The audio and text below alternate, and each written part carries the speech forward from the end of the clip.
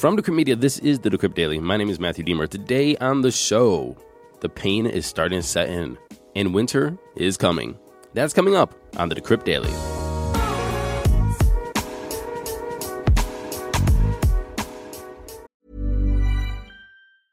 Hiring for your small business? If you're not looking for professionals on LinkedIn, you're looking in the wrong place. That's like looking for your car keys in a fish tank. LinkedIn helps you hire professionals you can't find anywhere else, even those who aren't actively searching for a new job but might be open to the perfect role. In a given month, over 70% of LinkedIn users don't even visit other leading job sites. So start looking in the right place. With LinkedIn, you can hire professionals like a professional. Post your free job on linkedin.com/people today. Good morning, everybody. Welcome to the show. Today is Thursday, September 22nd, 2022. The Fed raises rates 75 basis points to combat high inflation, sending the markets down, the crypto markets as well.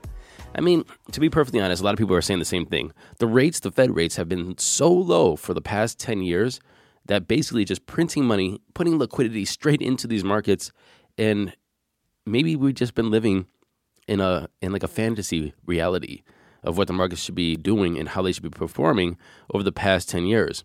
If you look at historical records of the Fed rates, I mean, they were historically way higher. Even with these bumps recently in rates, they still are low in comparison. But it doesn't mean that it doesn't hurt nonetheless. And it also makes me wonder, is Bitcoin an anomaly? The price of Bitcoin an anomaly?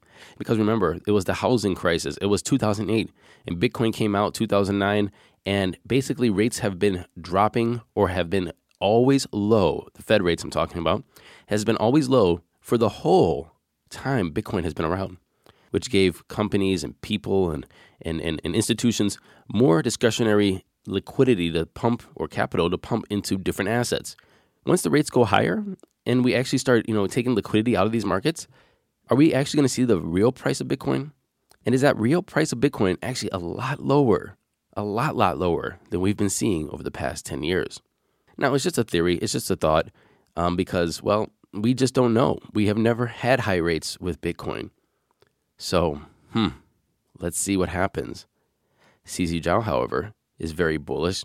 CZ Zhao thinks that the Bitcoin bear market is good for crypto. He said a 4-year crypto market cycle is normal and that a bear market is healthier in the long term than a seamlessly never-ending upward trend.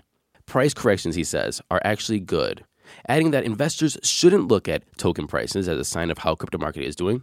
Actually, we should be looking at how many people are engaged in the crypto market, engaged in crypto. The market is not yet even close to being saturated, he says. CZ is also very optimistic about regulation. My personal opinion is that the bottom is not even close to being in. I think that we're not going to see the bottom until either late fourth quarter this year, or either first or second quarter next year. I still think we're going to see 3 more quarters of seeing the market go down before we actually start to see it kind of reverse. And I think the reversal won't even look like a reversal for a whole year. It'll look like that it's starting to even out, and then we'll start to see upward trending markets again. Also, thoughts of the market is that you are not going to turn off the money printer. So even though we're seeing higher rates now to control inflation, we are going to see those rates go down as soon as they see inflation start to even out. If we see a 7%, a 6%, 5% inflation rate, I think that you're going to see the reversal of these interest rates almost immediately because markets love the cheap money. They love to have capital moving around in it. And I think we're going to get right back to that as soon as possible. And I think that there's going to be a new kind of norm of what inflation means. I don't think that this average 2% inflation is going to be what everybody's going to be looking at. I think that they're going to be very, very happy with a 3 to 4%, maybe even 4.5% year over year. And so I think that that's going to be the new norm. Again, you guys can record this and call me on it later on in a year or two and say, Matt, you were absolutely wrong. I guess only time will tell. Anyway, let's get into those crypto prices.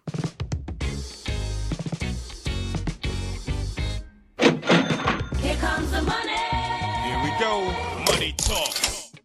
And the time is 8:54 a.m. Eastern Daylight Savings Time. I know the time that I record this show is like all over the place lately. I apologize. We have Bitcoin sitting at $19,940, pretty much even from yesterday. Ethereum is at $1,310, down 3.3% in 24, or 18% in 7. Tether's number 3, USDC is number 4, and Binance is at 270, pretty much even from yesterday, or up just a tad, but it's still down 2% in 7. Rounding off the top 10, we have XRP, BUSD, Cardano, Solana, and Doge. The total market cap is pretty much even from yesterday. It's at $933.8 billion. A BTC dominance of 39.5 and an F dominance of 17.2, according to CoinMarketCap.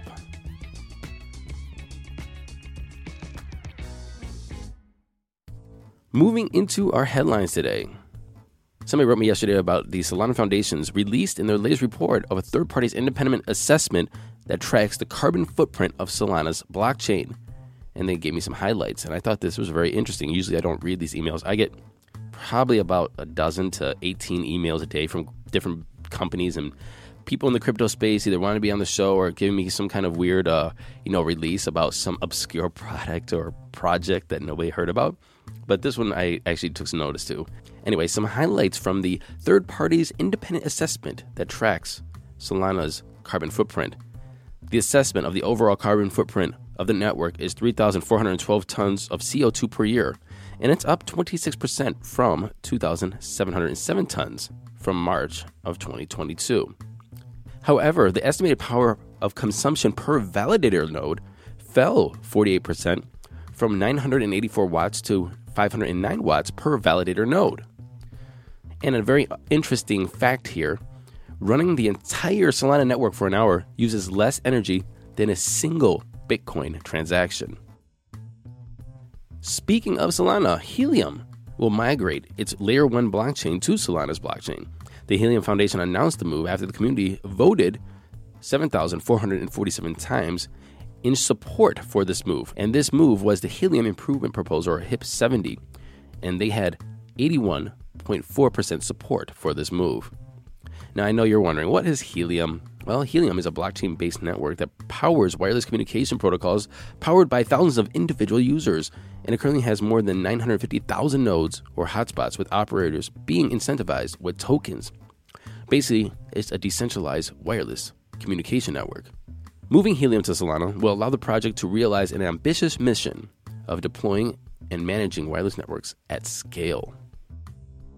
Legislation is very interesting. I guess I have to think that because I'm running for Congress, but the European Union's landmark and now finalized Markets in Crypto Assets draft legislation asserts that NFTs sold as components of a large collection poses little or no distinctly unique qualities or utility, and therefore would be subject to the same regulatory scrutiny as cryptocurrencies.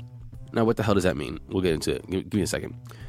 According to University of Kentucky law professor Brian Fire, the legislation's language amounts that the EU labeling major blue-chip NFT collections like Bored Ape Yacht Club, CryptoPunks, and Doodles, among others, as securities. This sounds like the Europe is saying that it thinks securities regulators should be looking into profile picture projects as securities for regulatory purposes. What they're actually saying, Fire said, is that when you sell a 10,000 NFT collection, you're really selling shares in the project as a whole. In other words, each NFT is functionally just a fungible share in the value of the entire project. So essentially, the interpretation of this law asserts that in the eyes of the EU, each Bored Ape NFT holder does not own a unique piece of art, but instead a share in the collective value of the Bored Ape brand and the collection's owner, Yuga Labs. Therefore, it's like a company issuing shares. That's a very interesting way to look at it. What do you think? Matthew Arnett, Crypto CEO. What is your legal interpretation of a Bored Ape Yacht Club piece of art in terms and how it relates to the bigger brand? The co-founder and CEO of Kraken, Jesse Powell, has stepped down, according to Kraken. The new CEO is the exchange's chief operating officer, Dave Ripley. Jesse Powell said, "As Kraken grew larger, running the company became more of a drain and less fun." Jesse Powell, he's now looking forward to spending more time on the company's products, user experience, and advocating for the broader crypto industry. And this is probably fueled by the Tornado Cash. He's had a lot of things to say about Tornado Cash and some of the legislations that are coming down in different countries, the EU, the United States, and he wants to advocate for the industry. Arbitrum builder Off-Chain Labs earlier this week awarded a hacker who operates under the pseudonym 0x Riptide with a bounty of 400 ETH, worth around $500,000. And why did they give this person over $500,000 in bounty?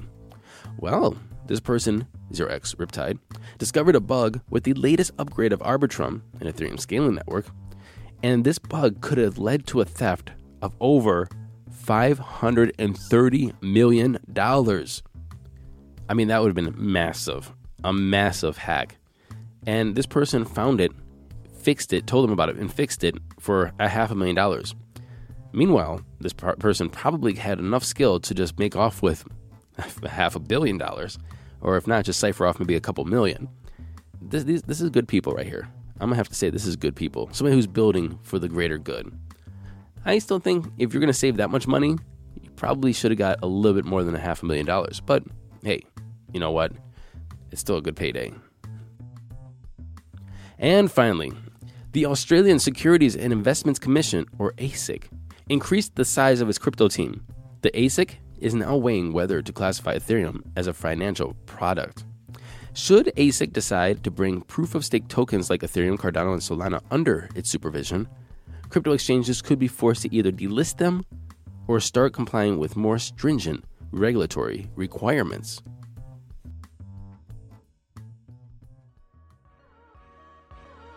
Thank you for listening to this episode of the Decrypt Daily. My name is Matthew Deemer. I'll be back tomorrow with our week in review. And please, write in. Let us know what you are thinking about the crypto space, about the downturn, about the Fed, anything that's happening in your home country. Please, write in. Matthew, M-A-T-T-H-E-W, Aaron, A-A-R-O-N, @decrypt.co. And until tomorrow, happy hodling, everyone.